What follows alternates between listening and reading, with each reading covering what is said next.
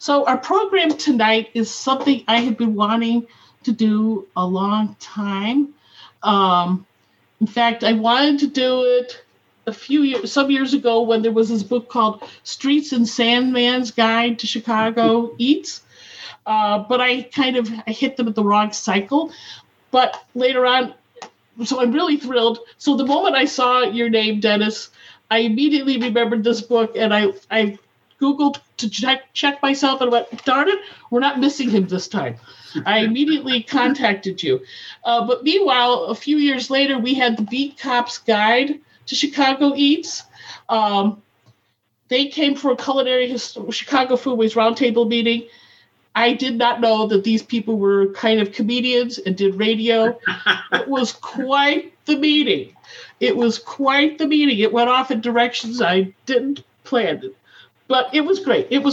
But tonight's topic is no ketchup with Dennis Foley, our speaker tonight. Hey, everybody. And Kathy, I'd like to first start off just by saying thanks to you for putting this together. And everybody that's out there, too, I appreciate you coming out to jump in on Zoom tonight, and we'll have some fun. I know, this is the fourth book that I've had, and typically we have a release party. And I always enjoy the release parties because, I'm from the Beverly area on the far south side. We tend to have them in a little pub somewhere and get a band to come out and play. And, it's kind of turns into a big party, and we get a chance to, have people grab a bunch of books, and it's a great time. Unfortunately, with coronavirus this year, that obviously didn't happen with this book. So I'm kind of looking at this as our release party here today. So we'll have some fun with it. And please fire away with questions that you have.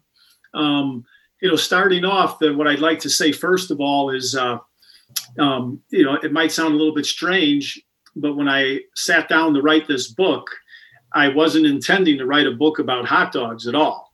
I have a memoir that I wrote, and also a novel. Both of them are set in the city of Chicago.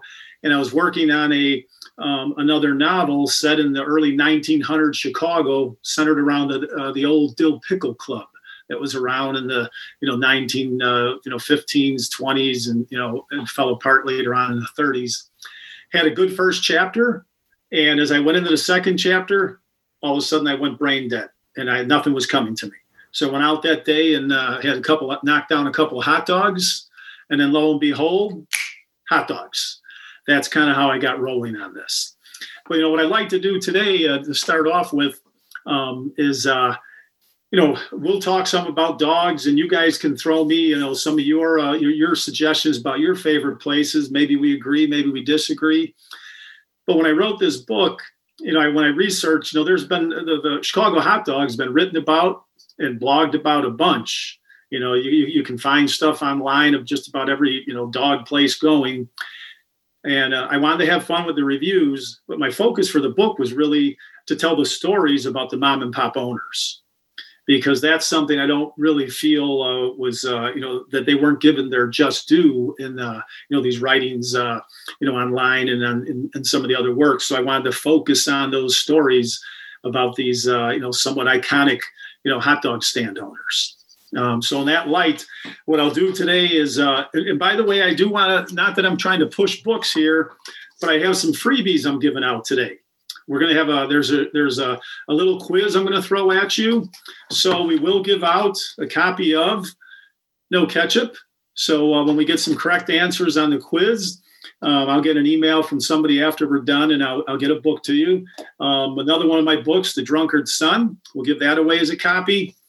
The novel, The Blue Circus, which came out 2 years ago, we'll give that away to somebody.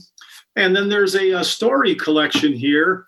I was fortunate enough to be one of the editors in this book, but we have pieces in here by people like Rick Cogan, Stuart Dybek, and then a lot of additional great Chicago short story writers, essay writers, and poems. So we speak Chicagoese. So I'll be giving those away today a little bit later too.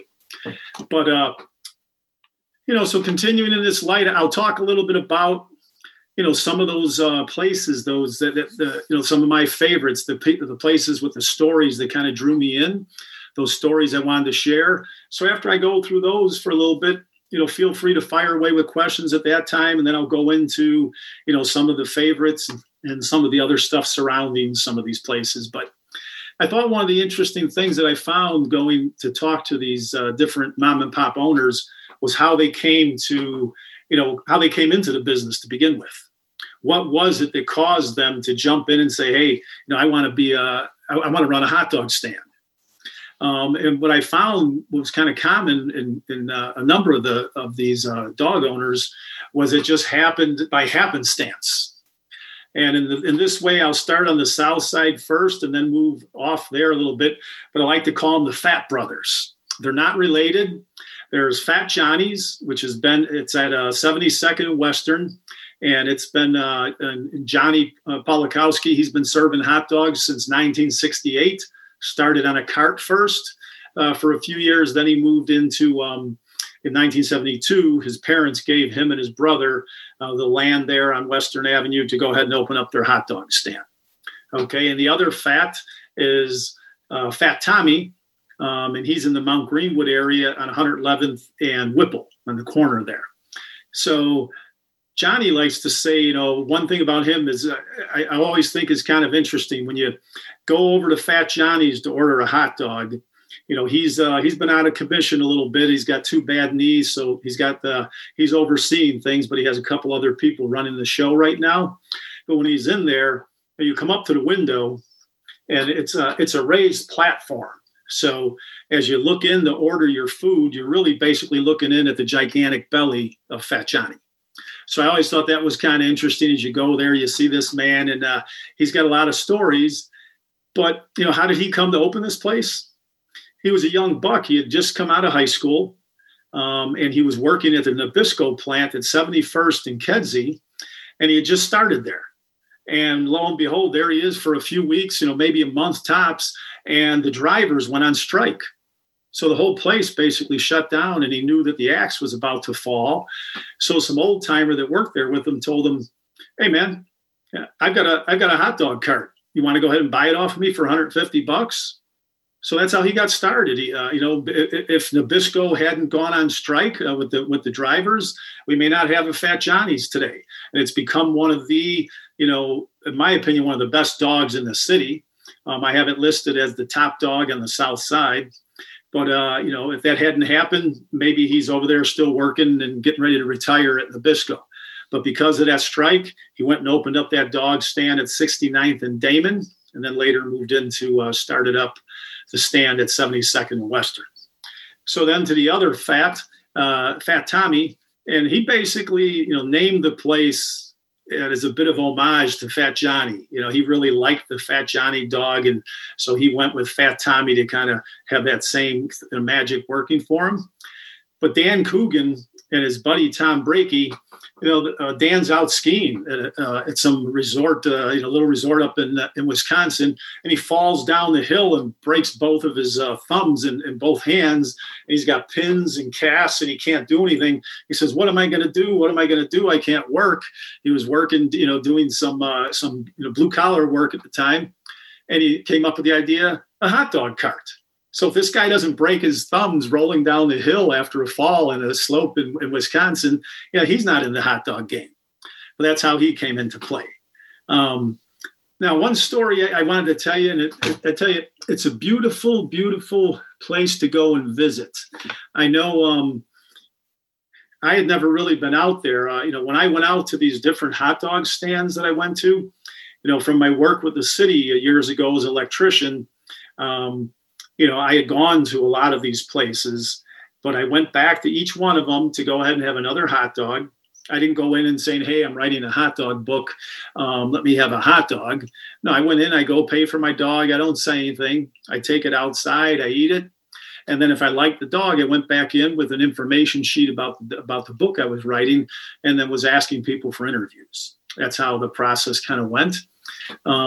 It was funny, the thing I'll say about Fat Tommy, too, when I went in to see him and said, "Hey, I'm Dennis Foley." I said, "I wrote the Streets and Sandman's book, and I'm doing a book on the hot dogs now." And his first words to me were, "How come I wasn't in the Streets and Sandman book?"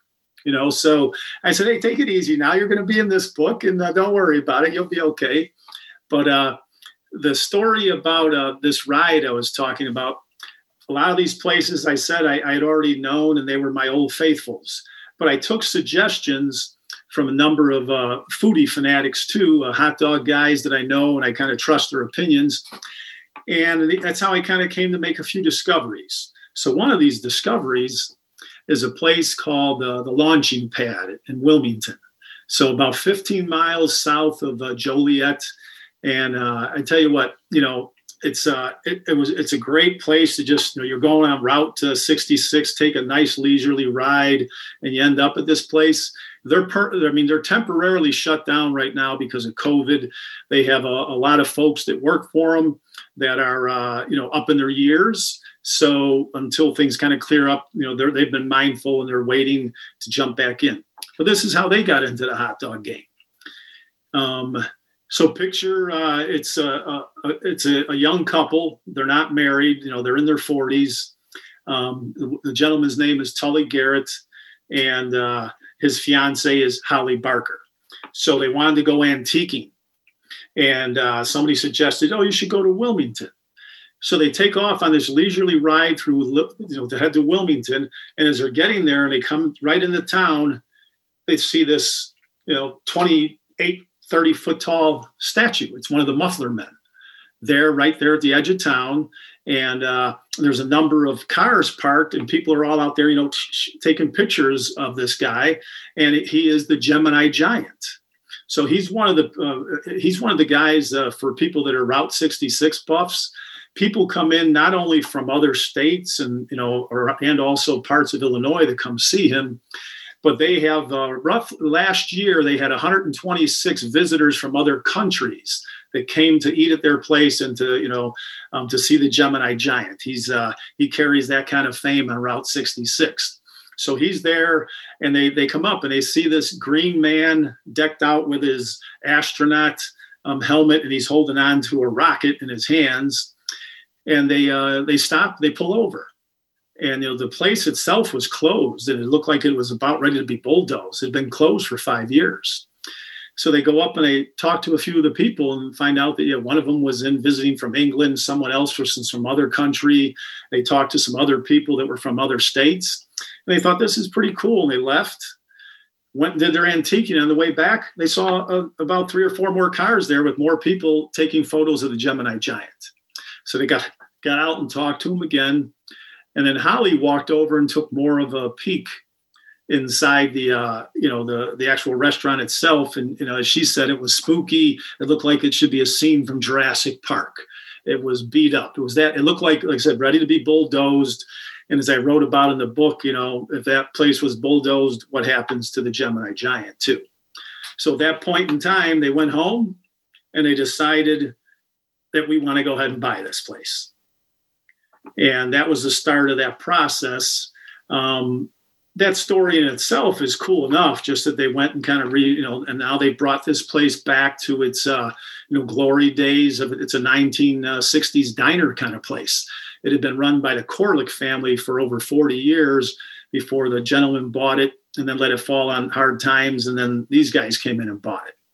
But the other part of the story that I really enjoy was, hearing how, sometimes things happen for a reason, as they say.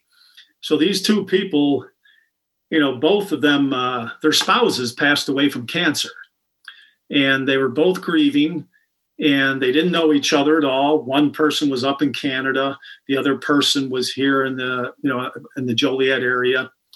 And they went to a grieving site online, and that's how they met each other, through this grieving site online. And from there, after a number of months of, sending stuff back and forth and getting to know each other, they decided to meet, and they hit it off, and got engaged. And the two of them, along with the 3 combined kids from both families, went in and did all the rehab work, a little bit of help from a contractor, but they went in and got this place up to the standards that they wanted, to where it looked like that diner from the 1960s again. So it's pretty cool. And Holly also, part of her thing is she runs a Grief Anonymous program online with over 100,000 followers. but she runs the program out of there. They have meetings there at the place once a week. Now they're temporarily closed, like I said, because of COVID. But I would thoroughly suggest any of you to take a nice ride there when this stuff clears up and you want to get out and enjoy a nice sunny day in the summer, spring, or fall, and go there. It's a cool place to see. A lot of Route 66 paraphernalia inside. There's also a little mini museum in there as well. And the hot dogs in there are fantastic. I had a basic Chicago dog, and then I also had one of Holly's from Carolina. So she has a Carolina dog, which was Plowman's mustard, throw some slaw in there and some chili, and that was also outstanding. So cool place to see and a cool dog. Now I'll hit on one more place, then I'll take a break and and feel free to go ahead and we can throw some questions about before I keep going. But the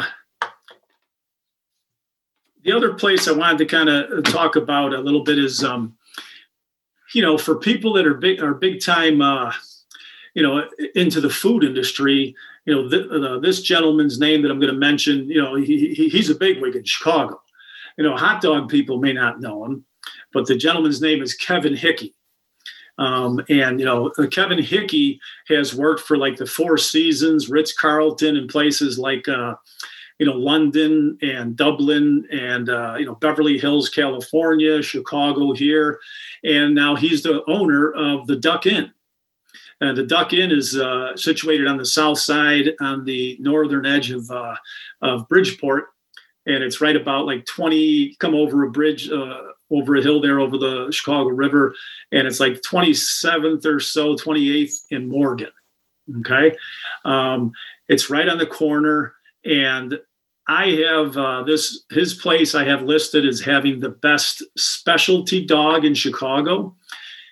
It's really not an ordinary hot dog. I mean, it's a step above everything because, it also costs $10.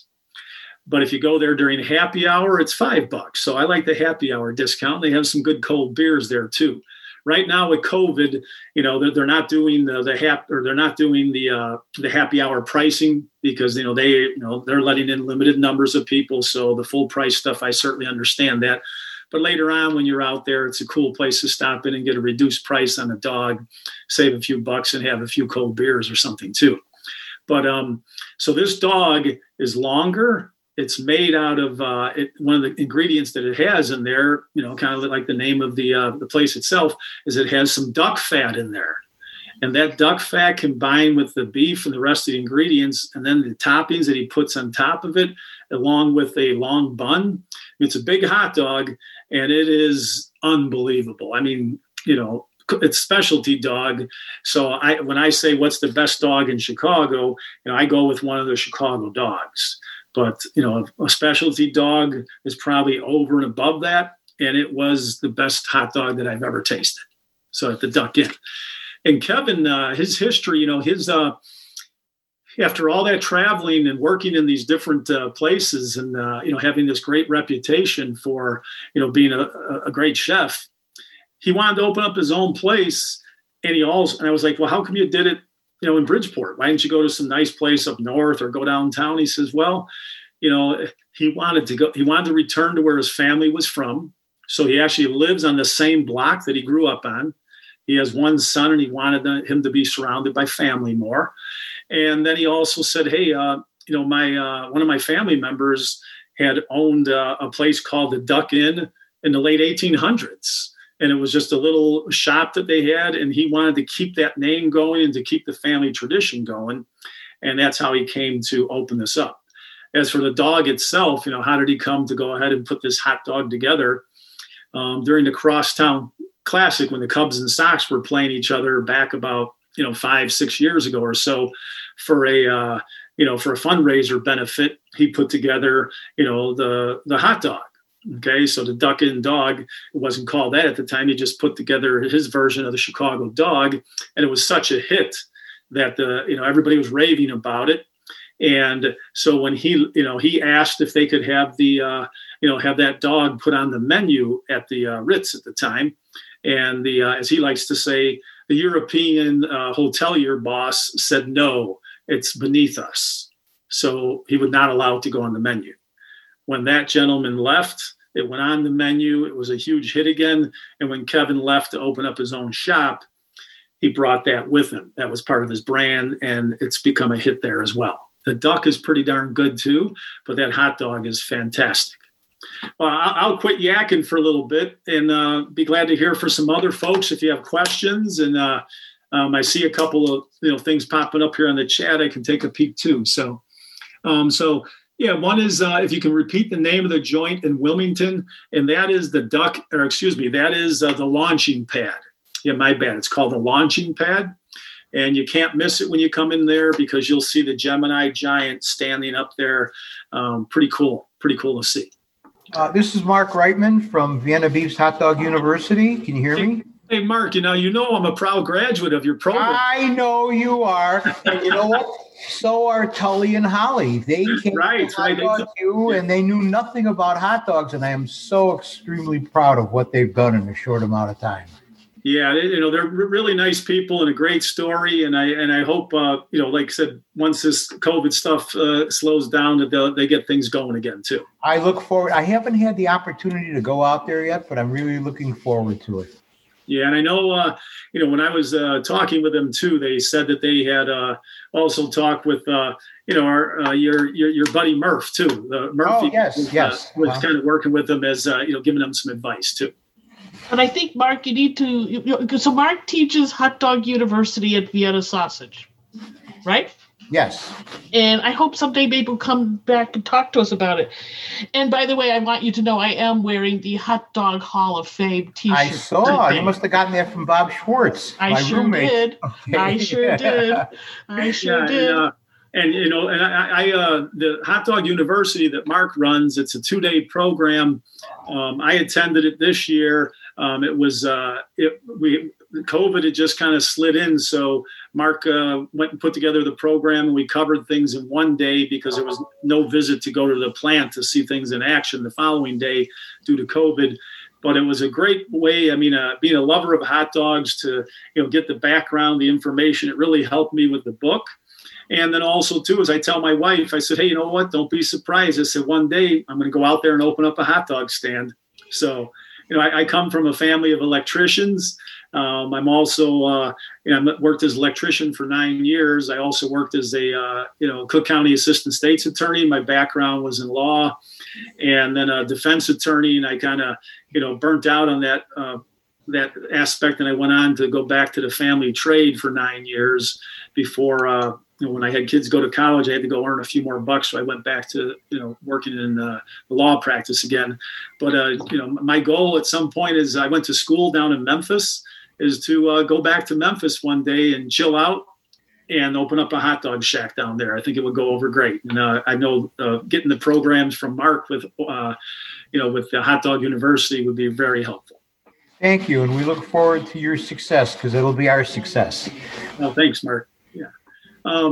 I see another question here. And Ingrid has the put in here to everybody the Gemini Giant email there, or the web page. And are you aware of the history of Flukies? And that's from Merle. That's me. Merle.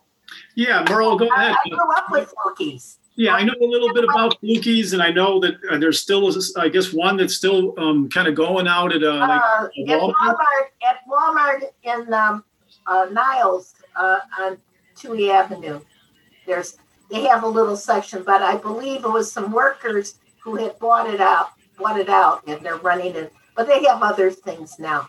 But Flukies goes back a long time. I think they might have been on the west side of Chicago originally. That's too far back for me. But I remember going to Flukies quite a bit in the 60s and 70s at Pratt and Western in Chicago. Sure. Yeah, and I know, as far as like the history going back to, I went and dug up and familiarized myself with some of the, the history of the hot dog, in order to, get that appreciation as I went out to talk to the people that were working the stands. Mhm. But, the whole process of 1893 and the hot dog kind of, jumping in at the Chicago World's Fair, getting its first little chance to make itself known here. But, and then, we had the Depression style dog, which many places still serve today. My understanding was that it was, maybe Mark can chime in on this too, that it was Flukies that kind of came up with some of those, Chicago 7 ingredients that made the dog. Well, a hot dog in those days, I guess, was a poor man's supper, but it was good. Right. Yeah, they were one of the first hot dog stands to use our neon green relish back in the early 70s. Yeah, I know there's an association between Vienna products and Flukies. You used to see the big signs with the Frankfurter all the time, Vienna hot dogs, with the spear in it. So I'm quite aware. Thank you. Yep. And let's see here. We've got Anne wants to know what makes a great hot dog in your opinion. One of the things I mentioned in the book is to me, and everybody's different, and I've had a lot of people say, "Oh, you're like the ketchup police. What's up with the ketchup?" And I said, "No, I'm really not the ketchup police. I thought it was a fun title of the book. I don't like ketchup on my hot dogs. I'm more of a Chicago purist." But I also, and I would tell people, I said, "Hey, here's the deal." I said, when I went and attended Hot Dog U, as Mark was explaining that when I was there online with him, is that, if you put those Chicago 7 ingredients, I was calling them Magnificent 7 in the book. But if you put on the mustard, the onions, the relish, the tomatoes, the pickle, the sport peppers, and dust it up with the celery salt, if you put all that on there and then you add ketchup to it, what Mark was saying at the Hot Dog University is it gives it far too much acidity that makes it too sweet. And, that's, if I'm around the house and I just happen to boil up a dog or I cook one on the grill, I might put a little squirt of ketchup on a plate, just, take the dog and dip it in and eat it. And to me, that's fine. But if I'm putting it on a bun, I'm not throwing ketchup on there. I'm sticking with those Chicago 7, the Magnificent 7 ingredients. So what makes a really good hot dog? Well, yes, to me, having those ingredients. But when I go get a hot dog, I go and get 2. I get one with everything, and I get one with no relish, just to have a couple different flavors going. And so I like it. The bun has to be steamed. That's huge to me. I prefer poppy seed, but if it's a regular bun, I'm okay with it, but it has to be steamed. I like the feel of that bun. It gives it much, gives it a better flavor, but it can't be overly steamed where it's melting or anything either. But it also, I do prefer a dog with snaps, so the encased dog as opposed to the skinless dog. But I can, enjoy both types of hot dogs as well. But then putting those, it can't be sitting in the steamer for too long where it starts to turn rubbery either. You need to toss those dogs out. You get a fresh dog that's steamed with a steamed bun and put those ingredients on it. That's getting you on your way to a good dog. But the other part, in my opinion, is almost a little psychological. I like coming into a place that has some cool colors, that looks like a cool hot dog place. A place like, if you're familiar with up on the north side, Badaki's over at, just off of Lawrence and Damon. It's got the red and yellow shack going. It just has a cool look to it. Even on the south side, Fat Johnny's is a beat up old shack, but it has a cool look to it because you're coming up to it and it's just white with stuff painted all up and signs on there. It kind of gives that good vibe that makes eating a hot dog even better. And then if you have a mom or pop owner that's there and, that you get the chance to chat with them and have a little fun, I think that also adds into the mix too. Taking a look at By the way, somebody mentioned Fat Johnny's and mentioned the mother-in-law. Have you had the mother-in-law? When I go to Fat Johnny's, I almost always just get the hot dog. But on occasion, I'll go ahead. I don't do the mother-in-law, but I'll go ahead and do the Mighty Dog. Okay. And the Mighty Dog is, taking your bun, putting a tamale in there, splitting the tamale in half, throwing the dog in there and in that split tamale, and then doing the chili and cheese over that. And but by the way, we have somebody, I hope he agrees to unmask himself. I didn't talk to him before, but Peter Engler, he's the one who documented the mother-in-law. Oh, okay. It's now been, and he's here today. Do you want to say something, Peter? Peter. Please. Are you there, Peter? He's here. Maybe he's not at his computer. I don't know. Maybe I put him to sleep already. Oh, I don't think so. In fact, he wanted to talk to you about the cover of your book. Yeah. You know what? What was kind of cool on this book, guys? So the other 3 books that I wrote were published by 2 different publishing companies, both of them here in Chicago. On this book, this is a self-published book. I was sitting there going, should I go back to one of the other publishers and ask them to do it? Or, should we go here? And I had a little bit of interest from one of my old publishers, but the time frame was just going to take so long that by the time, you go and get the book ready, the pricing on the hot dogs have already changed a bunch. Maybe some stands have closed. So I said, you know what, this is the perfect kind of book just to do on my own and self-publish it. And then my son, Patrick, did the cover. He's a graphic design graduate from St. Norbert College up in De Pere, Wisconsin. He's working, as many of the Foleys have, as an electrician now. But he does book design in his spare time. So I thought he did a real nice job on this cover. And he did, but he missed one little detail.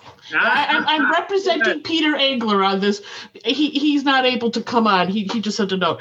But it's not a natural casing hot dog.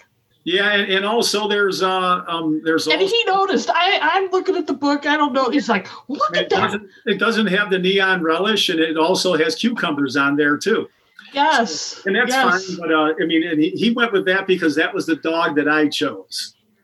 So I gave him that dog to use because I didn't want to do Vienna beef. I love Vienna beef. That's my favorite brand. But I didn't want to have something that looked too much like that Vienna beef hot dog that we all know and see, because I didn't want there to be any problems with, hey, you're using our product.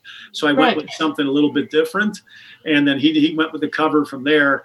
And I had a couple people give me some flack about the dog on there. They also wanted to know, hey, whose hot dog is this? And I said, I will never disclose this fact. So. Really? So does that mean it's not in your 50 hot dogs? Well, I can't really say at this point, so.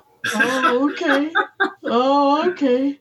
Well, perhaps you want to just move on to the next round, and then we can always add these questions later. Yeah, okay. And, I did not see it as, okay. Well, okay, and we'll come back. Jill, we will mention stashes before the evening's over, because I have something to say about that. Yeah. So can I say one thing about stashes? Sure. I remember before Stash moved to Highland Park, he used to have the hot dog stand in Albany Park, Mutt and Jeff. Yes. And who was his partner? Lefty Rosenthal. Right. And do you want to remind people where we have seen Lefty Rosenthal? Casino. Right. Mm-hmm. And Casino. It was the Robert De Niro character who, when he turned the key and blew up, that was Stash's former partner. I wished I knew about that when he was alive and kicking, because I would have loved to have asked a few questions about what was it like to work with a partner. I mean, did you know the partner, Mark?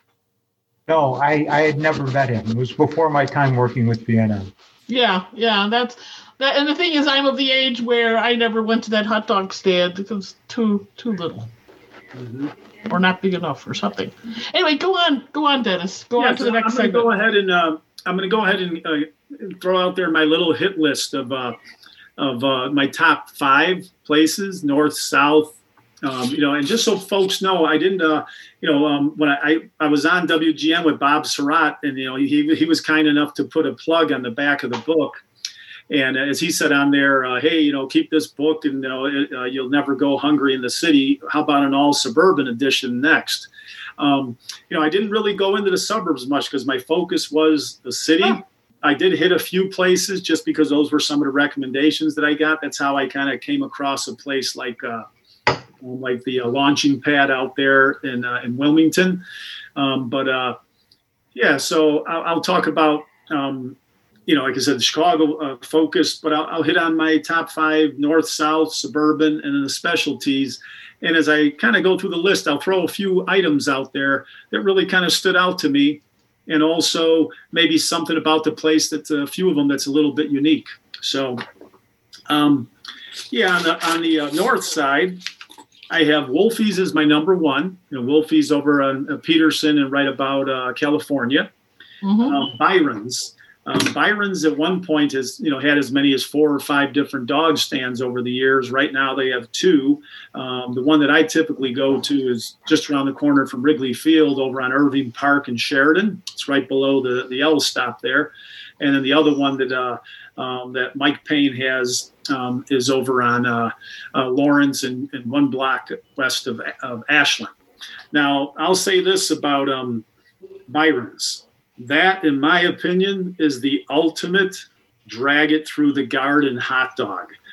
As he said, when he went to work with, Byron, the original owner, the two of them formed together. Mike had been a delivery man he was a young guy on a milk truck, and he got to know Byron at the place that he owned, and he told him Byron said he wanted to open up a hot dog joint, and Mike told him that, hey, I worked for Hasty Tasty years ago. And that's how, when they opened the place up, Mike was the one that pushed the drag it through the garden approach because, in addition to those Magnificent 7 ingredients, he also has lettuce, green pepper, and then also, both, not just dill spears, dill pickle, but also regular pickle. When I go there, I tell them to put everything on there except for the lettuce. I'm still not putting lettuce on my hot dog. And when I say they drag it through the garden, if you hadn't had a Byron's dog, they basically put a salad on top of your dog. So what I do, I'm one of those guys that I'll pull off stuff and put it on the side and get to the dog and the kind of stuff I like the most and eat it. And then I'll eat the green pepper and the cucumbers and the pickles and then the dill pickle on the side. It's, like $3.75 for a dog, and it's a complete meal right there. So that's the number 2. 3 is a famous old place that doesn't need us to say much about it. Superdog.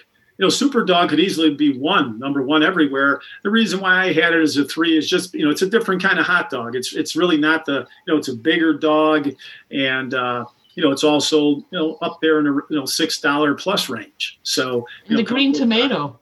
Yeah, and it's a little different. It's a great dog, but I kind of went with the other guys first and second because theirs are a little bit more kind of like Chicago doggish. And after that, there's a place right over by DePaul called Bronco's Sandwich Shop. A great lady runs the place. I have one of my favorite chats when I was sitting down with somebody, going through these interviews, but talking with, her name is Anja Bronco. She's same age as I am. I just turned 60. She's right there. She, the place right now it's unfortunately, it's not permanently closed. She's also on a hold. The reason being is, she runs the shop all by herself, and she'd be fine continuing to do that. But she also cares for her 2 elderly parents that are in their 80s, and they live in the apartment above the shop.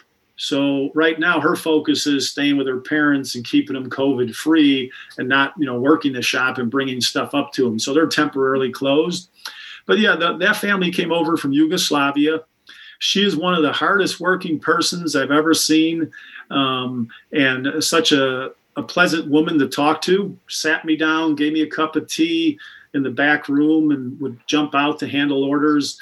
But what I really liked about it was, being by DePaul, walking distance right across the street. Obviously a lot of students come in. She befriended a lot of students over the years, students that continue to come back and see her because she treats them. She has 2 children of her own, but she gets to, as she says, I can see the problem children, some people that have something bothering them. I can see that. And she gravitates more towards those people, brings them in and kind of helps them and tells them, hey, I want you to call me mama. So that's what my article about her in the book was, here's this lady who, kind of weaves her magic on these kids and helps them get through school. She also grades papers for them and, gives suggestions on rewrites and things like that. So she's a very cool lady. Bronco's was number 4. And I mentioned Budaki's. That was my number 5 on the north side. That's the place over on Lawrence, right on Damon, right off of Lawrence. On the south side, in the book, I'm going to read this little quote just to be silly here. But in Fat Johnny's, I started off with, "Oh, Fat Johnny, how I love thee. Let me count thy ways."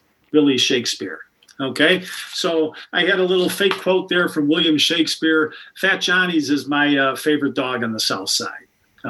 Everything is always fresh. The ingredients, he's had stuff good going for 50 years now. Don's is my number 2, which is at Kedzie and 78th Street. Fat Tommy's that I mentioned, the gentleman that broke his thumbs in a skiing accident, number 3. Great hot dog, but I highly recommend trying his Ditka or Butkus. If you ever make the pilgrimage to Mount Greenwood, tell him you want the Ditka or Butkus, and here's what you'll get. Here's the difference. He's going to go ahead and put a bacon-wrapped Polish sausage, throw it in the deep fryer for about 5 minutes, 6 minutes, pull it out, put it in the bun, give it a shot of mustard, throw some caramelized onions on there, okay, and cheese, and that's the Ditka. And then if you want the Butkus, he's going to throw chili on top of it. Now that is a heart attack sandwich right there, and I love it. It's a great one to try. My number 4, unfortunately, is a place that just recently closed. It's sad, but Dan's over on 94th and Ashland. He's all these places, most of them are places that are in the Vienna Beef Hall of Fame. And I know Dan was really excited. Well, he just went into the Vienna Beef Hall of Fame probably 3 years ago, but now, the place is closed up. So hopefully something reopens, for him later. And then my 5th favorite place is a place I just went to 2 days ago on the south side, Skyway Doghouse. Okay, right at the corner of 95th and Ewing over on the east side of Chicago. I'm going to just skim through a couple of the others, but I do want to give you one of my favorite new discoveries. This is a place I didn't know anything about. So picture this, one of the things I was fortunate enough to do over the years, I taught a high school English, creative writing, and law for 6 years at St. Lawrence High School. And the president of our school is a gentleman named Tom Angela, very distinguished, just pious man that really worked hard. And of course, I had to tag him with a nickname. I used to, here's this, higher up guy, but I got to have a little fun with him. I called him the Penguin. I said, "Hey, you're not the Burgess Meredith Penguin. You're more of the Danny DeVito Penguin." But he calls me up one day when he found out I was doing the book, and he said, "You got to try Henry's over in Cicero." So part of what could be a cool ride, that's Ogden Avenue at about Austin. So, one day you could do the Henry's on Ogden, which is Route 66, start there, have a dog, and then weave your way on out to Wilmington about an hour and 20 minutes later and go have another dog out there at the launching pad. But what he does at Henry's, the owner, Tony Rotolo, real nice gentleman. He has his dogs that are made at a place in Michigan, pursuant to his ingredients, the way he wants it. But what he took me down into the basement and showed me. I said, the flavor on here is very different. I said, what is it? Is it just the different ingredients? He goes, "No, let me show you." And he took me down into the basement, and there was this. It looked like a furnace, but it had arms going all over the place. It's a steam generator. So he said that he can cook a hot dog in 7 seconds, rather than leaving it lay in a steam table all day where it could get rubbery and discolored. He goes ahead and the dogs have that flavor from his ingredients, and it also is always fresh because they can cook it as they get their orders too. And it really made a difference. I thought it was pretty cool that he had this. So that's Henry's over there in Cicero. Pretty cool find. He would also be one of those guys that, came into the hot dog game by chance. He didn't have any intention to become an owner of a hot dog place. His dad was buying the place from Mr. Henry, and then his dad died. So Mr. Henry offered it to the son, Tony, who was only 25 at the time, and he said, "Okay, yeah, I guess, I'll buy the hot dog stand." So that's how he came into it. Sadly enough, his father died, and he jumped into the hot dog game. So now it's been 30 years, and he's got a good thing going. Isn't Henry's the one that has like a big hot dog? Yeah, it has a really cool neon sign there, and it says, it's the hot dog going up. I think a sprinkle, like a couple of fries, and it says a meal in itself, and that's what it has lit up in the neon there. Yeah, neat spot. So the last place I'm going to throw at you is I'll throw two at you, but another specialty dog, kind of a cool place. It's in Bridgeport called Kimski. So it's what's going on there. It's a mixture of Polish and Korean food. So the Kopo. So it's a specialty dog, bigger bun. They put the Polish in there, and they put the kimchi and the spices on there, and just has a great flavor. It's a kind of an interesting place because if you don't like music and kind of loud music, because you go get your dog, if you go sit in the back, the walls are shaking. It's rocking in there. So if you don't want that, you'll get your dog and sit up front by the window that overlooks the street. You can eat in a little, it's a bit quieter, but it's a neat little spot. And, and then his brother owns a little brewery right down the street about a half a mile away. So you can go have a dog there, a Polish there, and then run over to the Marzuski brothers and go to Mars Brewery just down the street in Bridgeport and go try a couple craft beers. So the last spot I was going to mention, and Mark Reitman may know a little bit about this guy too, but this is the hot dog stand itself has been around for a little bit, and it's a place called Doug's out in Oak Forest. And the reason why I'm bringing this place up, it's kind of cool when you see a young guy jump into the mix. They wrote about him as one of the people that they mentioned in the Sun Times article. His name is Nick Versetto. He's a 37-year-old guy that looks like he could be a high school senior. He has one of those little baby faces. And he had already kind of made his mark flipping houses and working in the baking industry, but he always wanted to open a hot dog stand. So he bought Doug's Dogs in October and went ahead and pushed the products that they had there away and went back to Vienna Beef and got Vienna Beef products and lowered the prices to give people more of a value and did fresh cut fries and all that. But it's good to see a young guy who's coming in and he's doing it the right way, and he's got a really good dog. So when you go there, it has the place itself has Lady Liberty up on the roof, and so as you're coming down 159th Street in Oak Forest, you can see Lady Liberty looking out at you. You're getting close, and he just put a new addition on, and it's a neat spot that it's changing over. He's going to call it Nicky V's. So it's in that process now, but another place worth checking out too. But how about, Kathy, what do you think? Jump back to some more questions? And actually, if you don't mind, entertain a question I have, and it's not on your 50 best. And maybe you don't know much about it, but there's these Bozo hot dog stands. I see him on the South Side. I see him in Northwest Indiana, and it's some of the worst hot dogs I've ever had.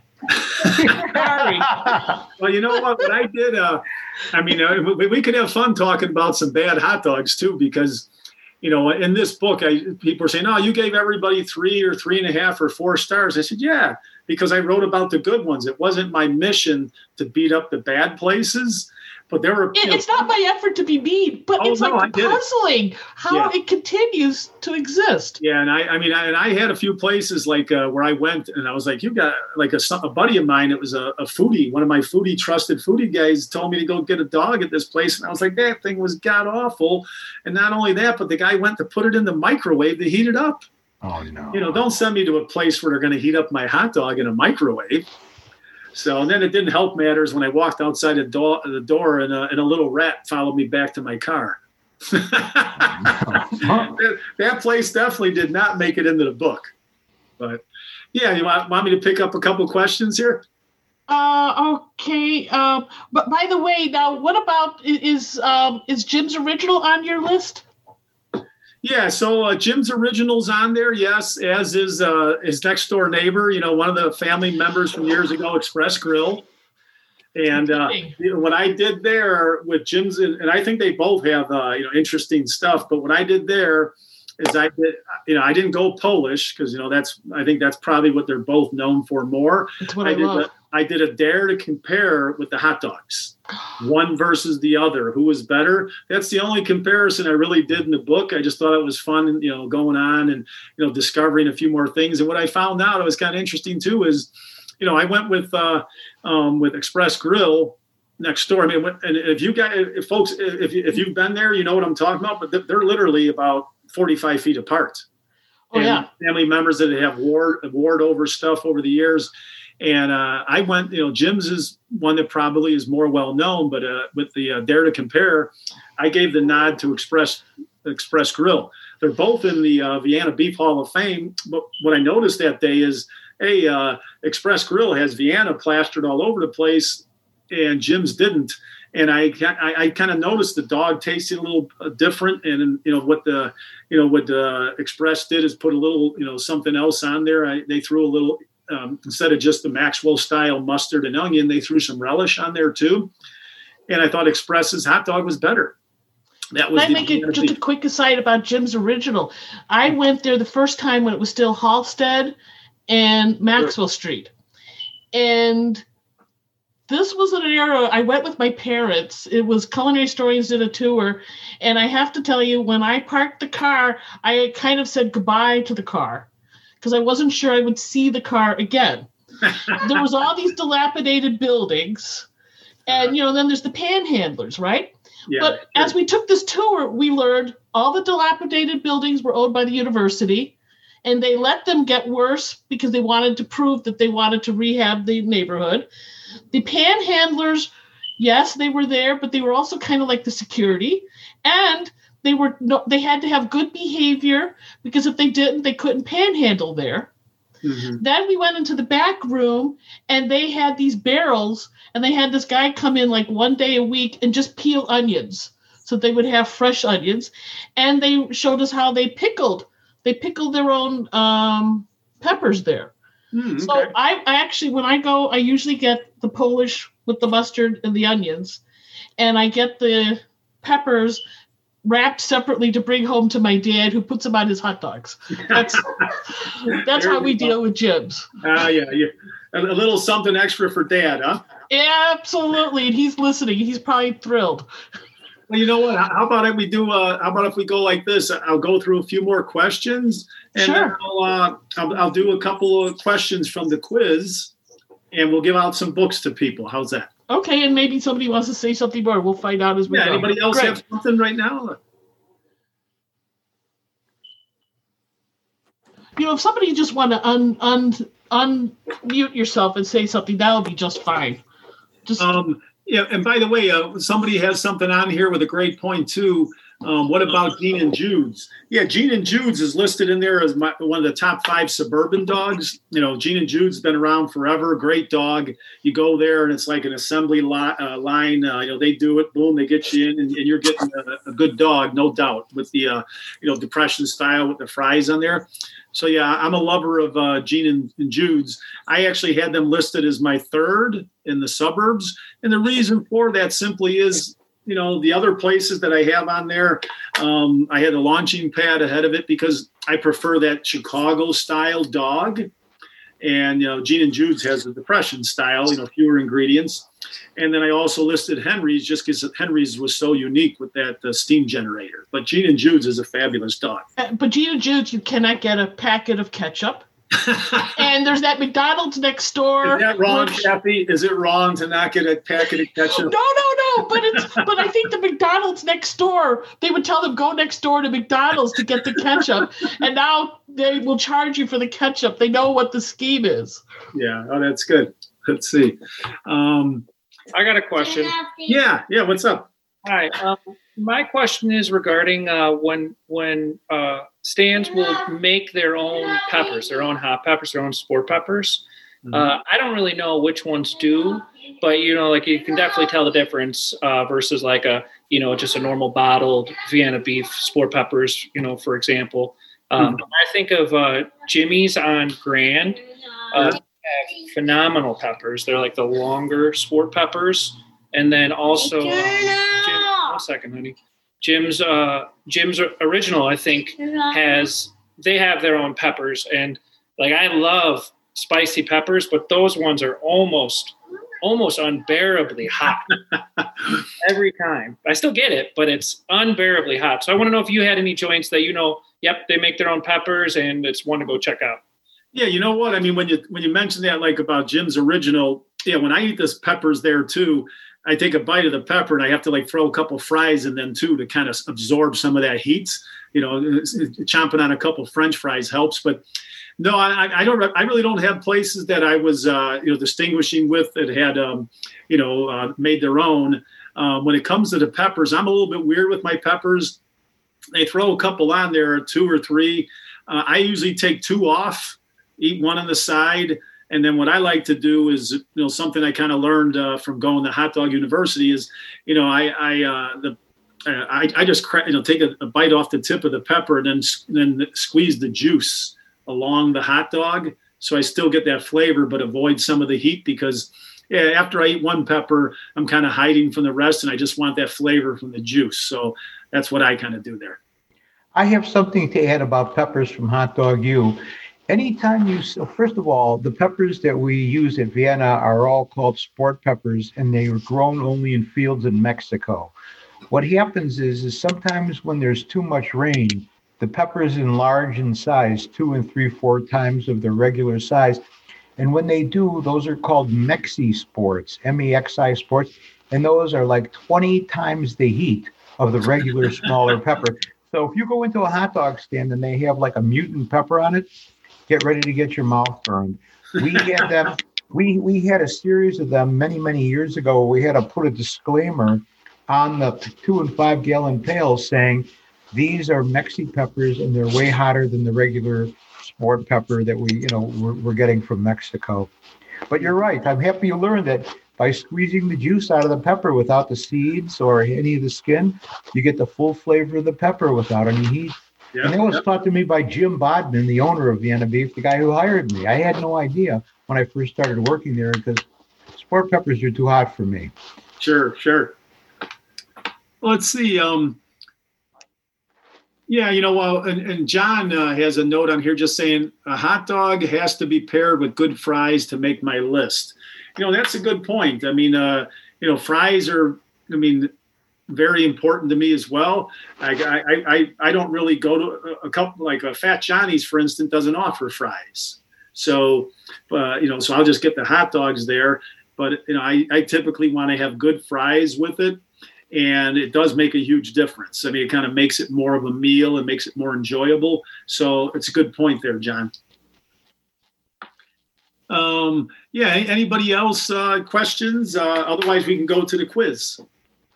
Can you talk about what places might be actually open now? You are making me so hungry for a Chicago hot dog.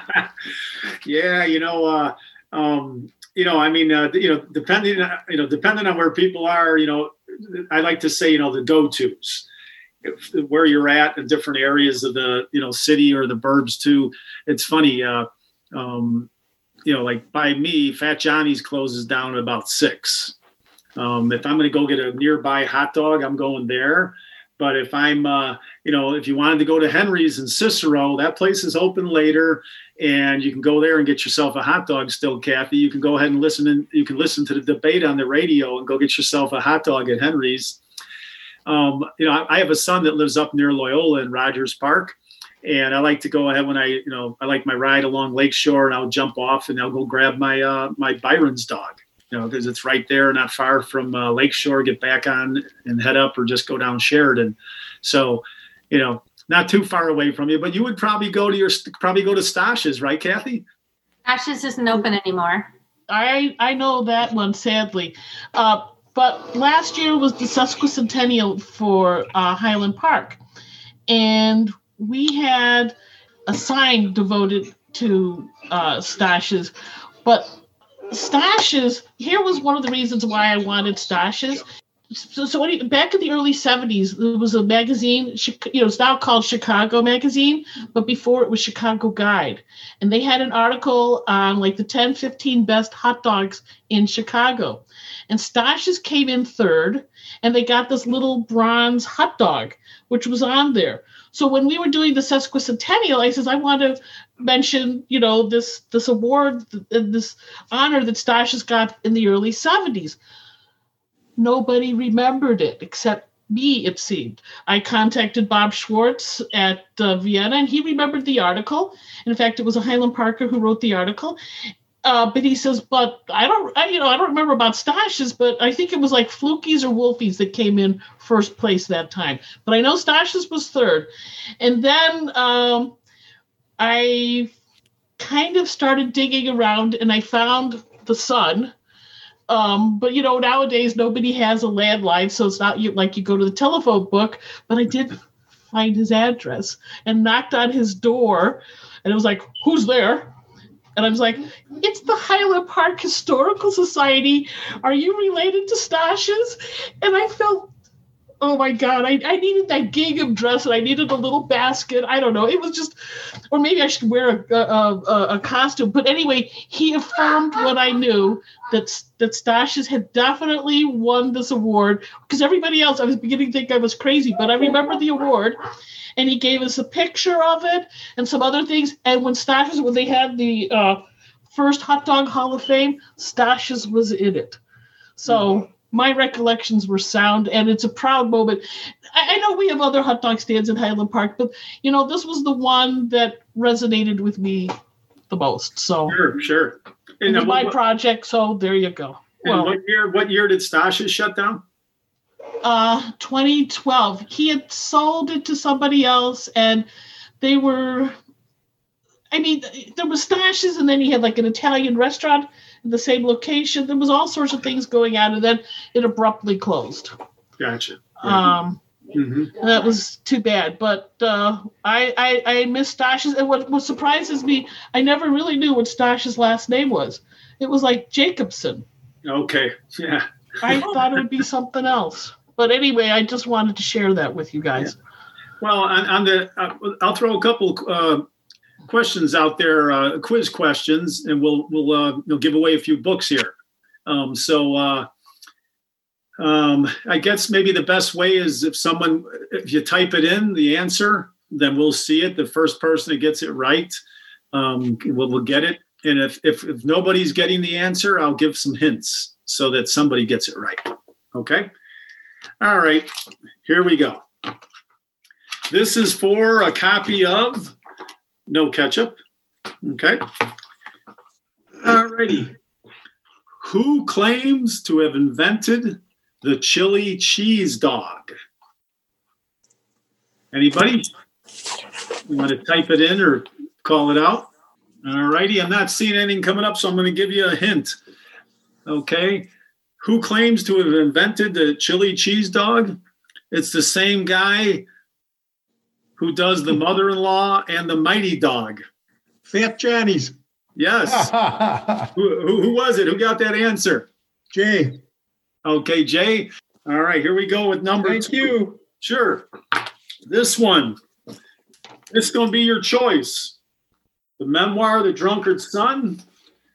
The story collection by Chicago writers, We Speak Chicagoese, or The Blue Circus, which people are looking at right now as a potential TV pilot. So here we go. Next question from the quiz in the book. If the current president of the United States came to Chicago to get a hot dog, to what hot dog joint would he likely not go? Oh, the Wiener Circle for sure. Wiener Circle. Yes. Now, did you see the, because they had a sign out there at one point, the Trump dog. You're so small. Yeah, 3-inch special. Yeah. But they also had one recently, Hunter Biden buys his Coke here. Okay. So they'll always have some kind of politically incorrect something on their equal sign. Opportunity. So, and who was that again that got Wiener Circle? I think it was me. Yeah. Okay. So, and which book would you like of the three left? I'd like the story collection. Yeah, the Chicagoese. Yes. Okay, real good. And by the way, as you can see here, the Chicagoese, you see the it says stories and poems by Chicago writers. It's like under an L track. That's the parking lot to Byron's at on Irving Park. Yeah. All right. Okay, next question. I mentioned this name a little bit earlier today. At what hot dog joint / sandwich shop is the lady who runs the counter known as Mama? Bronco's. Bronco's. Who was that? That was me on the iPad. I'm Kathy. Okay, Kathy. All right. But also, there's another one where there's a Mama, and it happens to be Poochie's sister, and she runs the counter at Red Hot Ranch on Ashland Avenue in Chicago. Oh, okay. She goes by Mama as well? Yep. Okay. Yeah. That's a great place. Okay. And I'm a public defender, just so you know. Oh, okay. Well, as a former state's attorney, we could go have some battles one day, huh? And have a hot dog, too. There we go. Hey, your choice. So a memoir, The Drunkard's Son, a novel, City of Chicago, The Blue Circus. I'll take the Blue Circus, please. Thank you. Thank you very much for doing this. Oh, this has been fun. The last one on here. As a youngster, this hot dog fanatic once had the goal of running for mayor of Chicago. Who is this crazy person? I'm going to give you a hint. Oh, I think Portillo. You. Who said you first? Kathy, the public defender. I'll send the book. I'll pass it to somebody else because I've already gotten one to have it fair. Okay. Who else then? We have Ann Farrell. Okay, Ann. A last one I'm throwing in as a bonus just because it's a little fun. Last one. So I had the opportunity to write a screenplay 5 years ago. It was filmed here in Chicago on the South Side primarily. Richard Roper, when it was screened, gave it 3 stars and did it had it on the cover of the weekend edition for the Sun-Times, and then had a nice review in there. It's called Not a Stranger. This is just it's available on Amazon and stuff now, but it went to the film festivals and won a couple of awards, but it came out and was distributed as of 2018. But I still have I bought some DVDs years ago to give out to people who help support the project, so I have an extra here. It was really cool. We had 3 young actors that were in there. I don't know if you guys, that face of the man there, when you see him, you'll know him. Okay. And his name is James Russo. He's been in about 100 different movies. He does a lot of Johnny Depp movies because he's, his Johnny Depp is the godfather for one of his sons. He's the godfather for one of Johnny Depp's sons. So he's been in like Django Unchained. He's been in like one of my favorite mob movies, Donnie Brasco. So he's part of that crew in there. He was in, Fast Times at Ridgemont High many, many years ago. So you'll recognize that face. So he was the lead actor in this. He's typically, plays a supporting role, but he got to be the lead. So I'm going to throw a question at you from the old Streets and Sandman book. Okay. How many city electricians does it take to screw in a light bulb? 3. 12. 3. I got a 3 and I got a 12. Okay. All right. No, but hey, the person with 3 was getting close. Someone has, it depends. 5. John has, it depends, but I'm going with 4, he says. There's a great Jewish mother joke about that. Yeah, so this one goes. Doesn't take. Yeah, this one, is fine. Yeah, the 4 goes like this, okay? 1 electrician to hold the light bulb on the ladder, 2 guys to turn the ladder, and 1 guy to go ahead and issue the instructions as the foreman. So 4 city electricians to screw in a light bulb. So John, and we'll get you the DVD for that movie, and I hope you enjoy it. This was terrific. Yeah, this was so much fun. I hope everybody had some fun. It's always good talking about hot dogs. Absolutely. And you know what? I moderate a food website, and we have no politics, no religion. But what we didn't realize, those that founded that organization, there's politics in hot dogs, pizza, barbecue, whatever. Because it's like whatever you grew up eating, that's what you love, and you'll fight to the death. There you go. Thank you so much. This was terrific. Well, thanks. And once again, thanks to everybody for coming out. I had fun. Thank you, Kathy. Thank you. And now we go on to the show of shows. Yes. Thanks again, guys. Good night, Bye-bye. Good night. Bye now.